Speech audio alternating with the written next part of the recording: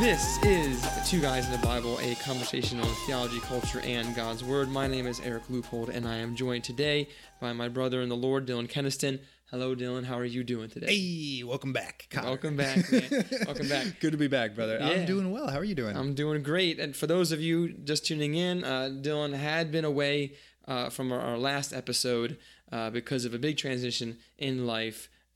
So, I mean, that's going well. Yeah. Our first journeys into home ownership. My wife and I are now homeowners. We're very excited about it, but it being our first home purchase, it is a bit of a fixer-upper. So we're excited for the challenge, but a challenge it will be. And, with the Lord's help, we trust we'll overcome. But so we've been very, very busy with that. Certainly hands are full with packing and getting everything ready, all the ducks in a row before we actually move in, which, Lord willing, we are targeting end of April, I think. End of April. So we'll see how that goes. Yeah, man. No.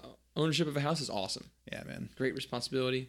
Sometimes some headaches, but usually a good blessing. Yes. In the end. Yes, we are grateful for it. Yeah. And I'm just thankful that you've been able to join me and I'm recording. I know in the middle of a very busy schedule, and I know things will stabilize eventually, and hopefully we'll be able to get back into a routine. But hey, we can be flexible and play it by ear, and that's what we're doing. Yeah, so, Lord willing, this summer is what kind of I'm targeting. We're targeting to get back into the saddle at a more regular cadence. Hopefully, at that point, things will start cooling off, and we will be settled in where we're living, and we'll have some semblance of routine back in our lives. So we're very much looking forward to that. But in the meantime, sorry, I was MIA last episode. Hey, that's okay. That's okay. I hope I did okay trying to tackle the judgment of God, part 1, I should say.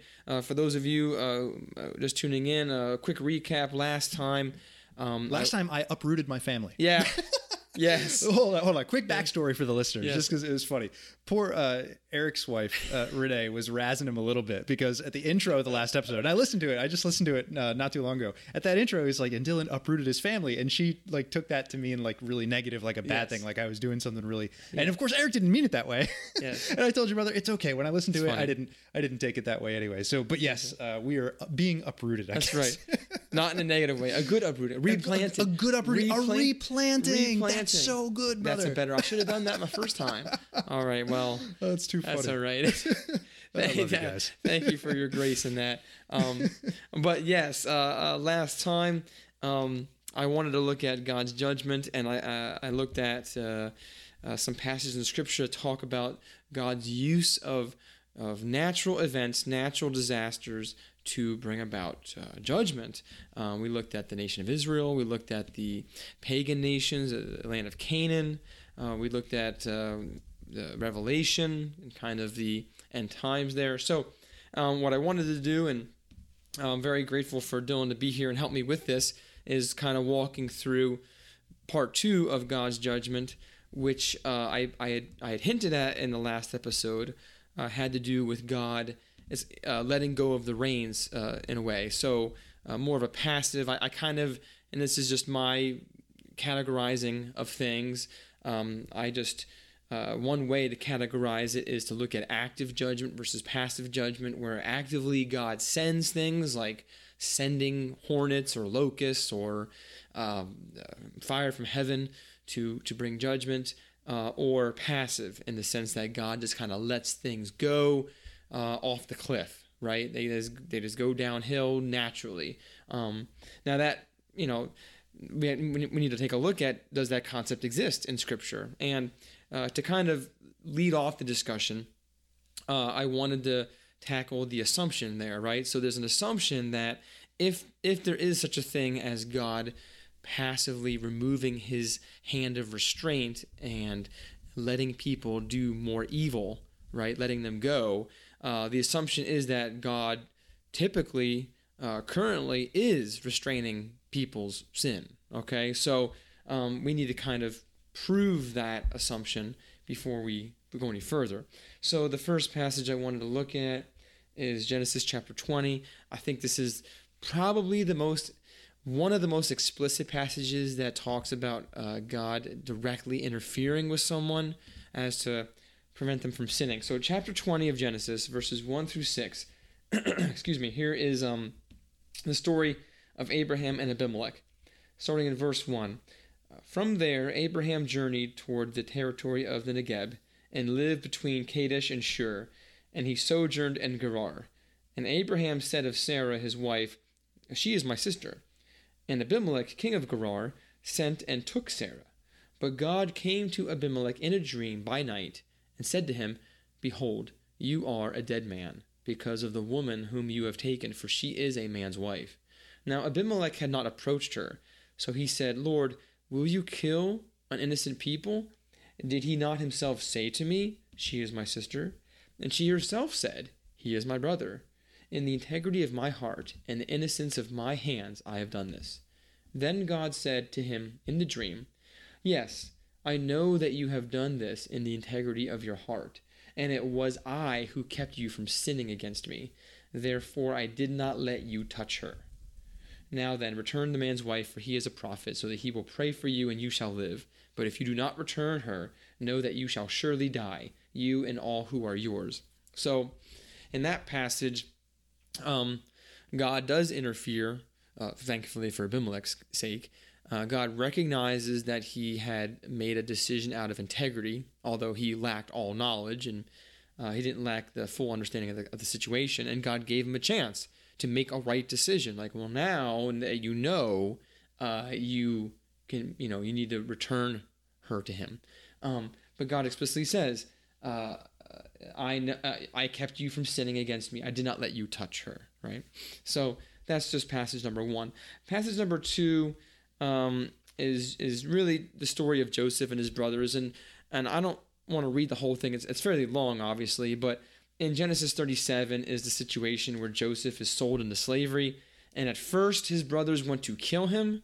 And then Reuben, the firstborn, kind of convinces them not to do that and just to really let him get sold into slavery. And at the end of the whole story, in Genesis 50, Joseph says, you meant it for evil, and God meant it for good, that many people would be kept alive today because God had placed Joseph in such a position of authority that he was able to save however many lives from the famine that was taking place.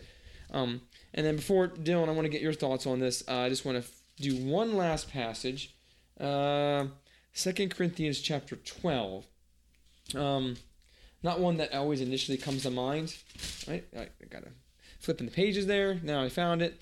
So it's Paul's thorn, right? And a lot of people are familiar with the concept of Paul's thorn, but I do think, and I myself am guilty of this, I often ignore what is said when Paul talks to God about it. So starting in verse 7 of chapter 12, here's what Paul says. So to keep me from becoming conceited, because of the surpassing greatness of the revelations, a thorn was given me in the flesh, a messenger of Satan to harass me, to keep me from becoming conceited. 3 times I pleaded with the Lord about this, that it should leave me. But he said to me, My grace is sufficient for you, for my power is made perfect in weakness. Therefore I will boast all the more gladly of my weakness, so that the power of Christ may rest upon me. For the sake of Christ, then, I am content with weaknesses, insults, hardships, persecutions, and calamities. For when I am weak, then I am strong. So what stands out to me, we're not going to get into discussion about what exactly is the thorn that we're talking about here, but the point of it is that it was certainly a messenger of Satan, but God had allowed it or had sent it. Certainly God didn't take it from him when he asked him to, but Paul says twice that it was to keep him from being conceited regarding the greatness of his revelations that he was receiving. So pride. So in this situation, you have a painful situation that God is actually using to inhibit or restrain someone from going into sin. So those are just a couple examples of how this idea of God's hand of restraint, that humans are not as evil as they could be, and we can be thankful to God that he doesn't let us sin the way that our hearts would want to sin. So I know that was a kind of a lot there, but I want to get your thoughts on that. I agree. Okay. Well, that was easy. Common grace and common wrath but I see what you're getting at. I think in the active versus passive distinction where there certainly are, and to your point, I think the passages that you are citing here are helpful for evidencing the point that, you know, part of God's wrath may include the withdrawal of his presence. You know, we see that, for example, when his presence leaves the temple in Ezekiel's vision, in Ezekiel 10 and 11 and following. And, you know, there's no record, even after the temple is rebuilt in Nehemiah's day, of the presence of the Lord ever returning back to the temple. So it's a kind of prophetic visionary way of saying that God has withdrawn from that place. And then what happens, right? Babylon then ransacks the place. Yeah. Or even King Saul, God removed his spirit from Saul. Another good example. And his grace, his favor left him and rested on David there. Okay. All right. So the reason we bring that out is just to kind of lay the groundwork that, yes, there's common grace. God restrains evil, okay, in us. And so what does it look like when God lets things go? Okay, so the removal of restraint as a form of judgment, when God lets go of the reins and the caravan drives off the cliff. And the first passage that I think probably is the best passage to look at, really, in the whole Bible about this is Romans chapter 1. I'll go ahead and read it, say a few words, and then I definitely want to get your thoughts on this, Dylan. So starting in verse 18, going to the end of the chapter, so it's fairly long, but all of it is very important. So let's begin. Romans chapter 1. For the wrath of God is revealed from heaven against all ungodliness and unrighteousness of men, who by their unrighteousness suppress the truth. For what can be known about God is plain to them, because God has shown it to them. For his invisible attributes, namely his eternal power and divine nature, have been clearly perceived ever since the creation of the world in the things that have been made. So they are without excuse. For although they knew God, they did not honor him as God or give thanks to him, but they became futile in their thinking, and their foolish hearts were darkened. Claiming to be wise, they became fools and exchanged the glory of the immortal God for images resembling mortal man and birds and animals and creeping things. Therefore, God gave them up in the lusts of their hearts to impurity, to the dishonoring of their bodies among themselves, because they exchanged the truth about God for a lie, and worshipped and served the creature rather than the Creator, who is blessed forever. Amen. For this reason God gave them up to dishonorable passions, for their women exchanged natural relations for those that are contrary to nature, and the men likewise gave up natural relations with women, and were consumed with passion for one another, men committing shameless acts with men, and receiving in themselves the due penalty for their error. And since they did not see fit to acknowledge God, God gave them up to a debased mind to do what ought not to be done. They were filled with all manner of unrighteousness, evil, covetousness, malice. They are full of envy, murder, strife, deceit, maliciousness. They are gossips, slanderers, haters of God, insolent, haughty, boastful, inventors of evil, disobedient to parents, foolish, faithless, heartless, ruthless. Though they know God's righteous decree that those who practice such things deserve to die, they not only do them, but give approval to those who practice them. All right, we'll stop there. So, a very sobering passage right at the beginning of the book of Romans.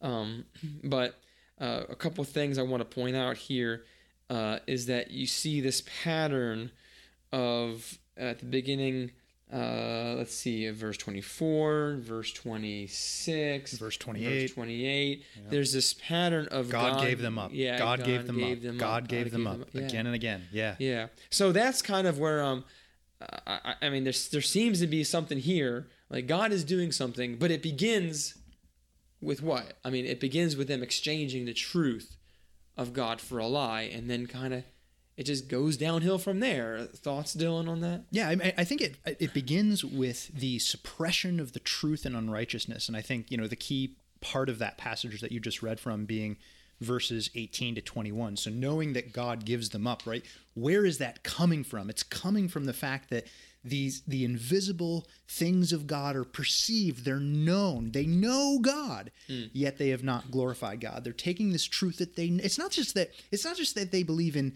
some God or a God that maybe exists somewhere out in the ether. No, they know God, and they suppress this truth and unrighteousness.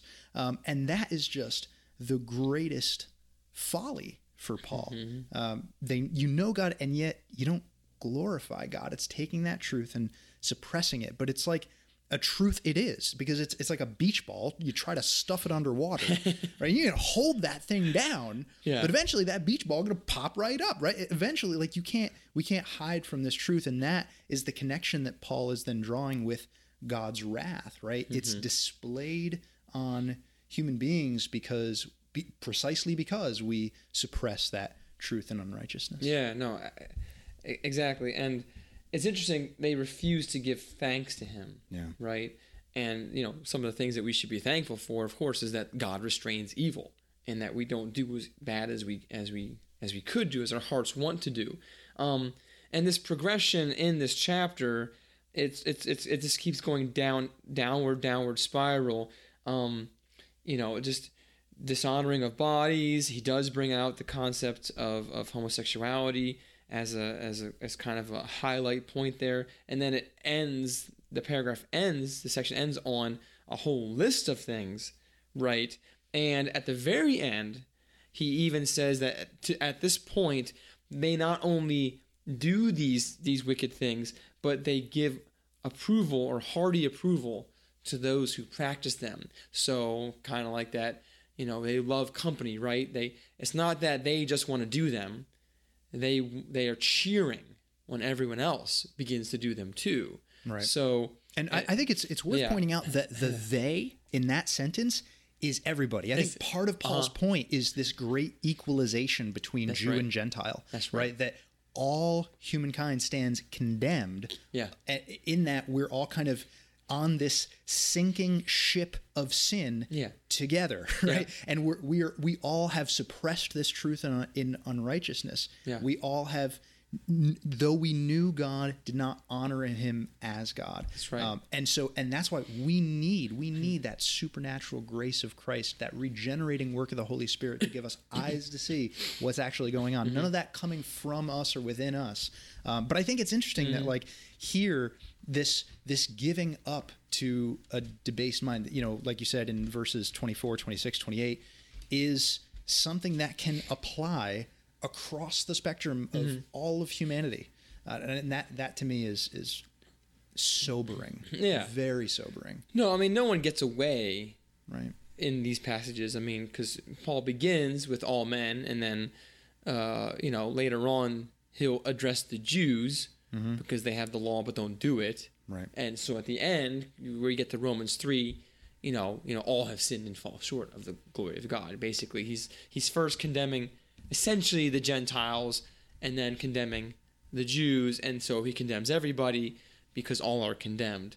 So he's, so there's no one that's particularly picked on, but the point is that this is the pattern of, and at the very beginning of that passage, in verse 18, God's wrath, like Paul is mentioning, God's wrath upon mankind, and this is what it looks like. It looks like this downward spiral. So, and I think so. Part of the beauty of that is, and I know it kind of sounds strange to speak of the beauty in some of these passages of what we're saying, but like all of Paul's argument from Romans chapter 1 that we just read up to through Romans 2, all the way up to towards the end of Romans 3 is this massive condemnation of all of humanity. Yeah. But what it leads up to is this, like, the apex of gospel proclamation in almost all of Paul's letters, right?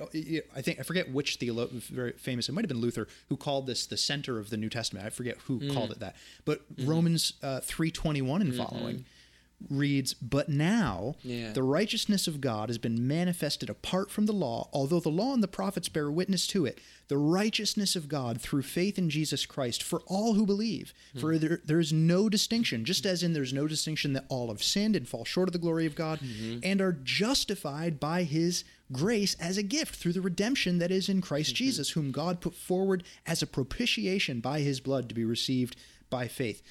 This was to show God's righteousness, because in his divine forbearance he had passed over former sins. There's just so much there. But I think one of the reasons why, and Eric, if I can kind of read into some of the motive for, why is it important that we lean into this concept of God's wrath? Yeah. Why talk about it? Why does it matter? It's uncomfortable, especially in our day and age, right? We don't. It's very sobering to think that a day will come when we will die, and every single one of us will give an account to the Lord. Nobody likes to talk about it.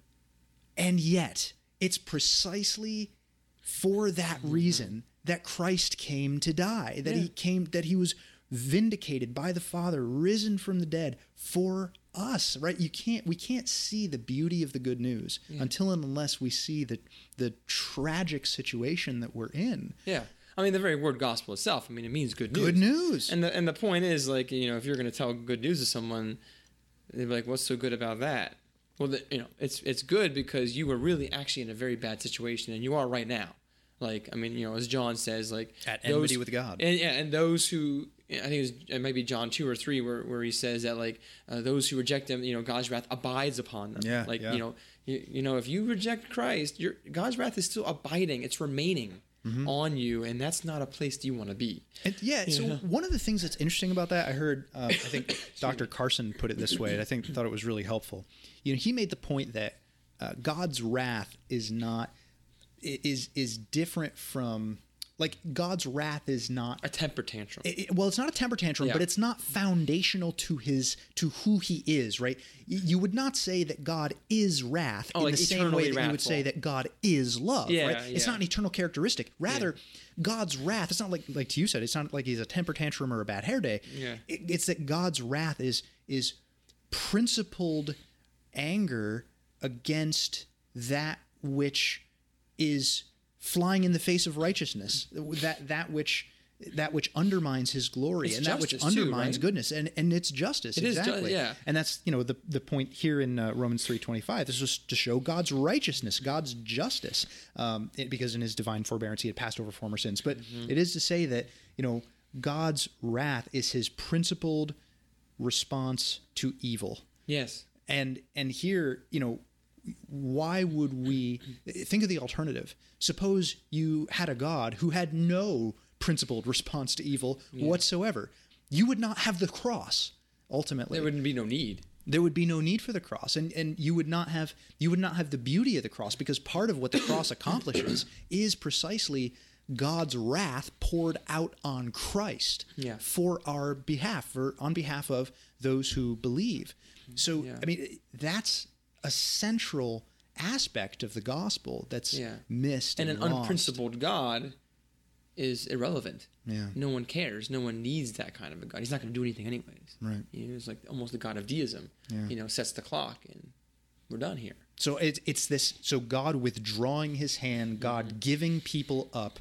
Right. It's almost like this relationship is broken. This connection is broken. We are now, as human beings, in this state of sin, severed from the God of life, who is the source of all life. And because we're now disconnected from that God, there is only death and his certain judgment to anticipate. And yet, in the midst of that, here comes Christ in this gospel that reestablishes that connection. It's almost like in union with Christ, we have the hand of God put back on us, such that now, to the extent that whatever circumstances we may face in this life may be part and parcel. Like, we would not say as children of God that we are under God's wrath if circumstances arise to us under God's sovereignty that are difficult, right? We would say God disciplines those he loves, right? As a loving father, because it's through union with Christ, God kind of puts his hand back on us as a father. Yeah, that's exactly right. No, and that's really the point that we're trying to hit on with these passages.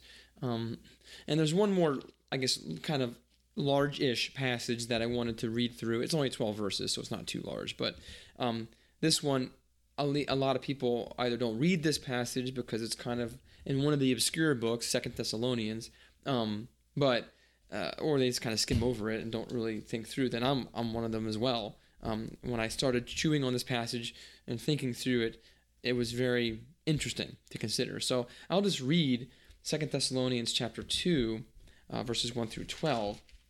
So here's what Paul says to the church in Thessalonica. He says, "Now concerning the coming of our Lord Jesus Christ and our being gathered together to him, we ask you, brothers, not to be quickly shaken in mind or alarmed, either by a spirit or a spoken word, or a letter seeming to be from us, to the effect that the day of the Lord has come. Let no one deceive you in any way, for that day will not come unless the rebellion comes first, and the man of lawlessness is revealed, the son of destruction, who opposes and exalts himself against every so-called God or object of worship, so that he takes his seat in the temple of God, proclaiming himself to be God. Do you not remember that when I was still with you, I told you these things? And you know what is restraining him now, so that he may be revealed in his time. For the mystery of lawlessness is already at work. Only he who now restrains it will do so until he is out of the way. And then the lawless one will be revealed, whom the Lord Jesus will kill with the breath of his mouth and bring to nothing by the appearance of his coming. The coming of the lawless one is by the activity of Satan, with all power and false signs and wonders, and with all wicked deception for those who are perishing, because they refused to love the truth and so be saved. Therefore God sends them a strong delusion, so that they may believe what is false, in order that all may be condemned, who did not believe the truth but had pleasure in unrighteousness." So, obviously the context of the passage has to do with the second coming of Christ, and preceding that is the coming of the lawless one.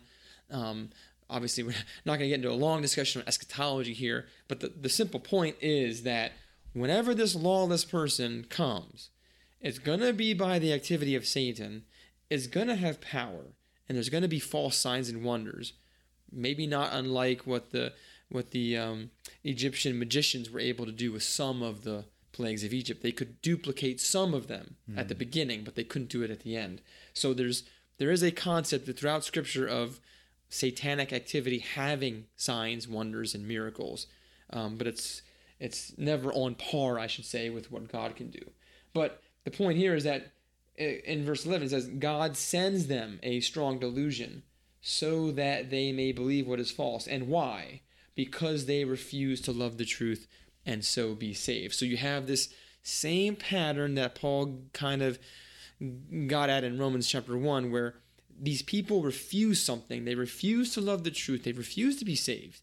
And so, in a way, God's like, okay, have it your way, and here's a strong delusion so that you actually believe what is false. It's like very strong language, and it results in their condemnation. And it says, because these people did not believe the truth but had pleasure in unrighteousness. They loved unrighteousness. So such strong parallels to Romans chapter 1 there. Thoughts on that, Dylan? Yeah, this is kind of, so one thought that may be tempting to indulge is this notion that, well, is God somehow on the hook here or at fault for sending a strong delusion? Is God kind of lying? And the short answer is no, right? We worship a God who is God of truth. But in God's sovereignty, he may do exactly as we've been saying. He may give people over to the depravity of their own minds. It sort of reminds me kind of a flip side of the same coin, something that Jesus said at one time. Jesus said, "Because I tell you the truth, you will not believe." Right? Now, if you think about that, that would be bad enough if he had said, "Although I tell you the truth, you do not believe." Yeah. Because at least then, if he said "although," it's like, well, I'm telling you the truth, you still don't believe. But he says, "Because I tell you the truth." In other words, it's the truth causing the unbelief. That's very interesting. So what are you supposed to do? Like tell lies? You know what I mean? Like Jesus is not going to do that, right? So he's like, look, because I'm telling you the truth, you're not going to believe. So at the end of the day, God is, quite frankly, this kind of turns back to God is sovereign, right? He's sovereign over election. He's sovereignly orchestrating all of these events for his glory and for the good of those who love him and who are called according to his purpose. So I just wanted to throw that out there. No. You know, God is not on the hook here for sending a strong delusion. Yeah. Rather, the strong delusion is exactly the result and the just deserts of what was true in verse 10, because they refused to love the truth and so be saved. God's just really giving them where they already want to go. Exactly. I mean, we should be thankful that he doesn't just let that happen all the time. Yeah. He does restrain, and it's this downward spiral, and it's slow sometimes. But yeah, I mean, we are already rejecting the truth. One last passage I'll mention, and then I'm going to throw it together and give my 2 cents on that, or trying to put it all together, is in Amos chapter 8, 11 and 12. So obviously Amos is a wonderful book, lots of judgment in that book, especially towards Israel. But I just found it interesting because in verse 11, here's what the Lord says. He says, behold, the days are coming, declares the Lord God, when I will send a famine on the land, not a famine of bread, nor a thirst for water, but of hearing the words of the Lord. They shall wander from sea to sea, and from north to east. They shall run to and fro to seek the word of the Lord, but they shall not find it. And this is to the people of Israel, who at this point in time have engaged in rampant idolatry. And they're not bearing fruit. They're doing a whole bunch of wicked things. And basically God says, I'm going to stop talking to them now. They're not going to even try. They're going to try to find it, and they won't find it. And it's interesting because there is that several centuries. I forget exactly how long. It might be 400 years, but like the last writing of the book of the Old Testament, and then the coming of Christ. There's a huge gap where God did not speak to the people of Israel until He sent His Son. So now, some people might say, well, that sounds like God's doing the silent treatment. You know, that's a very childish thing to do. But bringing in, I mean, and I know that maybe there's some of my own military bias in this, as, you know, seeing a military point of view from a lot of things. No. But say it ain't so. Say it ain't so. It ain't so. But I just can't help but seeing, if you look at it from like internationally speaking, right? Like, what's the progression of warfare? Where the first thing that happens when talks begin to break down, you know, the nations pull their ambassadors, they pull their consulates, and they cut off communications with the nation that they're about ready to go to war with. And then, so there's that silent treatment, if you will. There's that we're going to stop talking. And then the second thing that happens is, you know, the allies, or the one side, begins to engage in military deception against the other side. Okay, sending in false codes, sending in, you know, deception, you know, make them think one thing and do a different thing, right? It's because you're preparing to engage in warfare. I mean, this is exactly what would have happened prior to the, you know, D-Day invasion. You know, lots of deception was used in order to prep the battlefield for the invasion. And what's the invasion in my analogy here?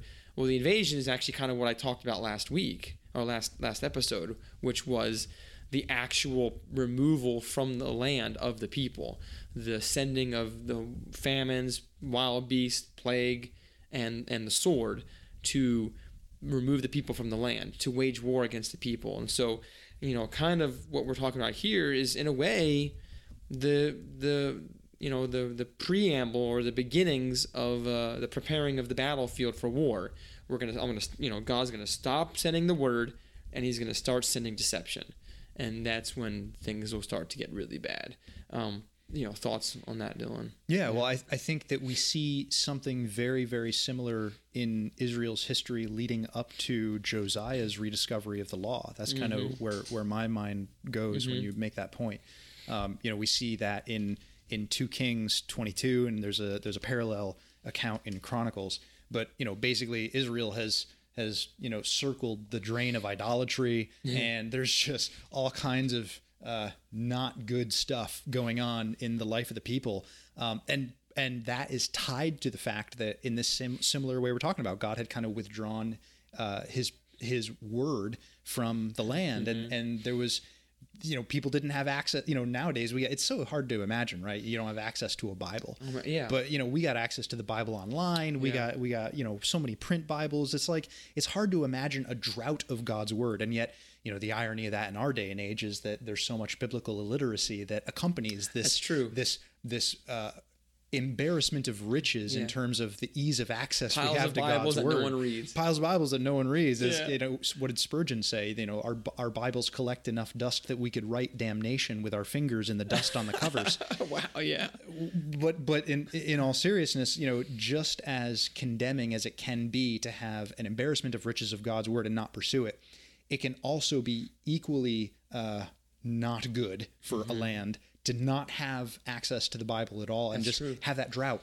And that was the situation. And then we read in 2 Kings 22, the book of the law in the house of the Lord rediscovered. And what does Josiah do? I mean, Josiah, good king, right? He hears scripture read and he tears his clothes. Yeah. He's like, oh my goodness, his mind is just blown. He said, 2 Kings 22, verse 11, when the king heard the words of the book of the law, he tore his clothes. He was like, verse 13, go inquire of the Lord for me and tell the people in all of Judah concerning the words of this book that has been found. For great is the wrath of the Lord that is kindled against us because our fathers have not obeyed the words of this book to do according to all that is written concerning us. So what does he do? He's tearing down the Asherah poles. Yeah.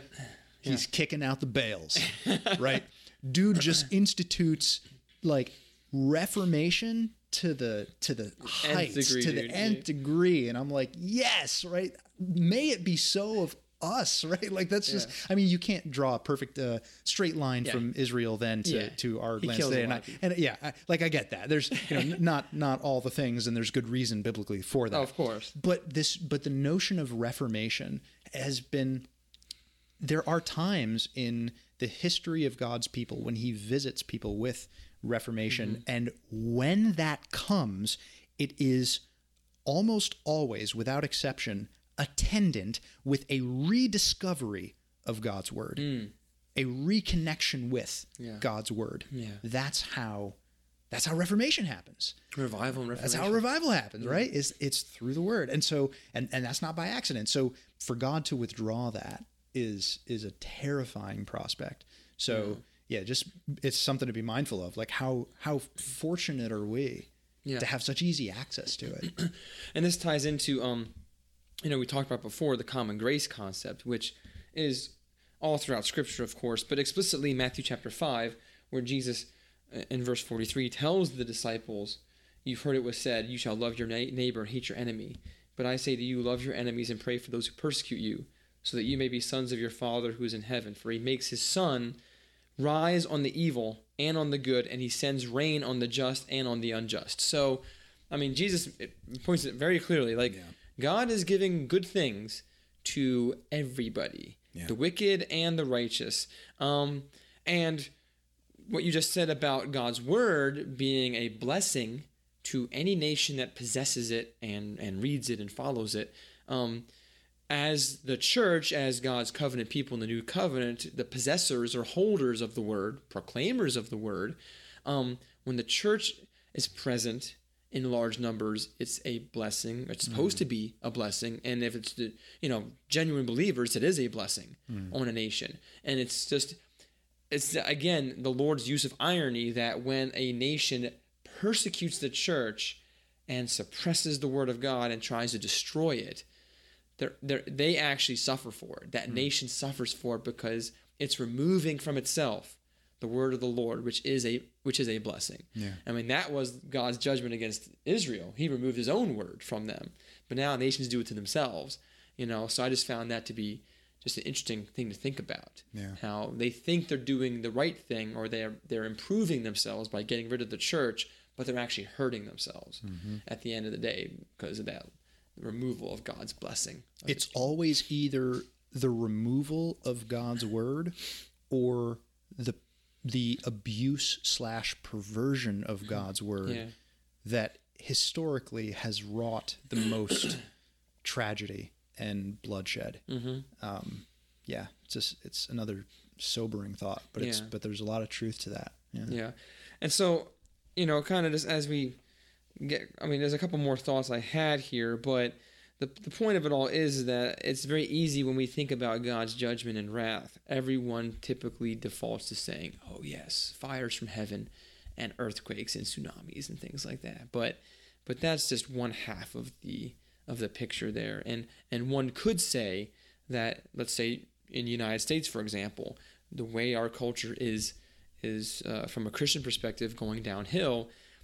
While it's true that could lead to God's wrath coming against us, I would also argue that it is an expression of God's wrath when God gives a nation over to their sinful desires and lets them go their way and do their thing, and He removes His hand of restraint from them. That is a form of wrath and judgment. That is the judgment upon them, and it could lead to further things, of course. But well, I think you made an analogous point in the previous episode, right? That it's not just God's people, Israel, in the Old Covenant that were held accountable to obedience to God. I'll put it as broadly as that, right? That the surrounding nations, likewise, there's an accountability there. Yeah. And so I don't think that your analysis is off when you say, look, likewise, nations today have responsibility for acting, behaving, governing in a manner that reflects the wisdom, the goodness, and the goodness of God, the principles found in His Word. And I know that that's a whole nother rabbit trail, but I do think those are some things that we can say. And it would not be surprising to see, continued evidence of decline the world round. I mean, America and surrounding nations, with less and less of biblical truth permeating the people and the hearts of the people. They say in democracy, people get the leader they deserve. That's right. You know what I mean? Right. And that, I think, and that's not a comment about our current president. In some ways, it's not just democracy. That's true. It's not just democracy, but I think we can see, there is, I mean, do you see a Winston Churchill around anymore? You know what I mean? Like, not too many Reagans around. You know what I mean? Yeah. Like, and I'm not trying to put these men up on pedestals. I'm simply saying, what does it look like to govern with some wisdom? You know what I mean? Again, that's not a comment about our current leadership or even the leadership in the Western world or the world broadly. It is to say that, it's a comment on the culture. It's a comment on the culture, and it is to say, come Lord Jesus, and continue to fill. In the interim, continue to fill your people with wisdom, that the church may be a beacon of light to the world. Yeah, and one thing I wanted to point out, I think probably the book that best highlights what we're talking about is maybe the book of Jonah, because there you have, even God even describes Nineveh. They're not Israelites. They're not the covenant people, right? Okay, so they're pagan Gentiles, and He says they don't know their right hand from their left. Yeah. But that doesn't give them a pass, right? Because He says judgment's coming upon Nineveh, and these people need to hear, repent, and believe. They need to hear the gospel. So they're already condemned, even though they are ignorant of a lot of things. But they're not ignorant enough, just like, Paul gets at later on. They don't have an excuse for their behavior. And so God says, Jonah, go. And Jonah knows that to hear the word of the Lord is a blessing. Yeah. And he also knows he's like, I don't even want to do it. That to restrain the word of the Lord is judgment. And he wants judgment upon Nineveh. He does not want the word of the Lord to come to them. So he flees, right? He withholds the word of the Lord himself as he's acting as judge over Nineveh. Right. Whereas God says, no, it's time to show them grace. It's time to bring them mercy. And what does Jonah complain about at the end? He complains that he knows that when they hear the word, they're going to repent, and he does not want them to do that. He does not want them to repent. So it's just interesting how you see the theme of God's word is a blessing, its absence is a judgment, and even people who aren't the covenant people are held accountable to repent and believe. And in our culture today, the Bible is so prolific and so widespread that most nations really have no excuse. They've heard or they have in their possession the word of God. Unlike Nineveh, they didn't have the word of the Lord until Jonah came. But our nations today as blind or ignorant? I don't think so. Maybe in some parts of the world, but anyways, just some thoughts there. Before we close out, I just wanted to end that when we wrap it all together, this concept of judgment, and you mentioned this earlier, Dylan, about how it points to the need for Christ. Romans 1 mentions the lack of thankfulness. We should be thankful that God restrains evil, that he gives us his word, and he blesses us with rain and sunshine and things we don't deserve, right?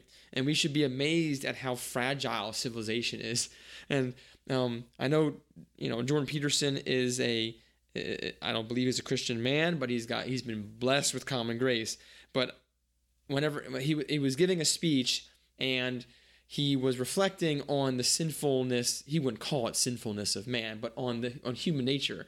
And one quote that stuck in my mind is when he said that every morning he wakes up and he's surprised that it's not a riot with everything burning. Like after studying the darkness that humans are capable of, every morning he's amazed. Hey, it's not a riot. And it's not like chaos and anarchy in the streets. It's not like the time of Judges where every man did what was right in his own eyes. Like, that is anarchy. That is chaos.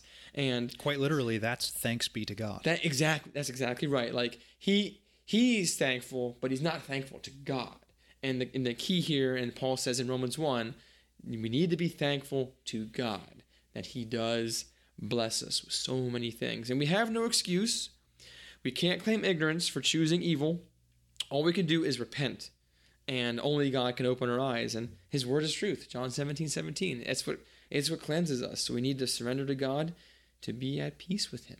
So final thoughts on this topic, Dylan? Yeah, and I would just say, there might be somebody out there who's listening who might hear what we're saying and think to themselves, well, I haven't really felt like God is speaking to me. I haven't really felt connected with God. Has he withdrawn from me, right? Is that because I'm under his judgment? And so I would say, if that's you, first of all, probably the fact that you're asking the question with genuine concern, the answer is probably no, right? It is to say that, there is a connection between how robust one's spiritual health is and regularity in the word and prayer. I would say that. But I would say, if you're out there and you're regularly in the word, you're in prayer, but you feel like you're going through a spiritual rut or a season where you just find it difficult to connect with the Lord, I would say, what does it look like for you to be faithful in that context, right? Keep pursuing the Lord. Like, stay in the word, stay in prayer, and pray that the Lord would use his word to open up your mind until the truth is so absorbed therein that your heart just starts to absorb that truth from your mind and begin to sing and delight in the beauty that is that truth and the beauty that of who God is. Like, the Holy Spirit and the blessings that the Spirit wroughts within us they come through the word and through the Bible's reading you just like you're reading it. So I would say, if you're out there, no, it does not automatically mean that if you feel like you're going through a period where the Lord you feel like his hand is taken off of you, does not mean that it is. There are other pointers, and we've talked about many of them, and other evidences to be mindful of, to try and assess if that's something that may be true, not only in the culture's case, but in the case of a person individually. But I'd say, if you're even concerned about it, if you're asking the question, and yet you're regularly in the word seeking the Lord, right? Yeah. I'd say, continue that pursuit. The Lord will bless that. That's right. Today's a day of salvation. Amen. Yeah. Well, we really are thankful for you guys tuning in and listening to us talk about this very weighty and important topic. If you have any questions for us about this topic or related topics, please go to our website at www.twoguysinthebible.org, and there's a way that you can submit questions there, or just email us directly at twoguysinthebible.podcast@gmail.com, and we're on Facebook as well. Please share this episode with others. Give us thumbs up or stars or reviews, because that's really the currency of the social media world, and that's what we're really asking for, really. I mean, just to get the word out there. We're trying to be as faithful as possible to Scripture. So if you believe that we're doing that, please consider supporting us in that endeavor. So with that, until next time, God bless. God bless you.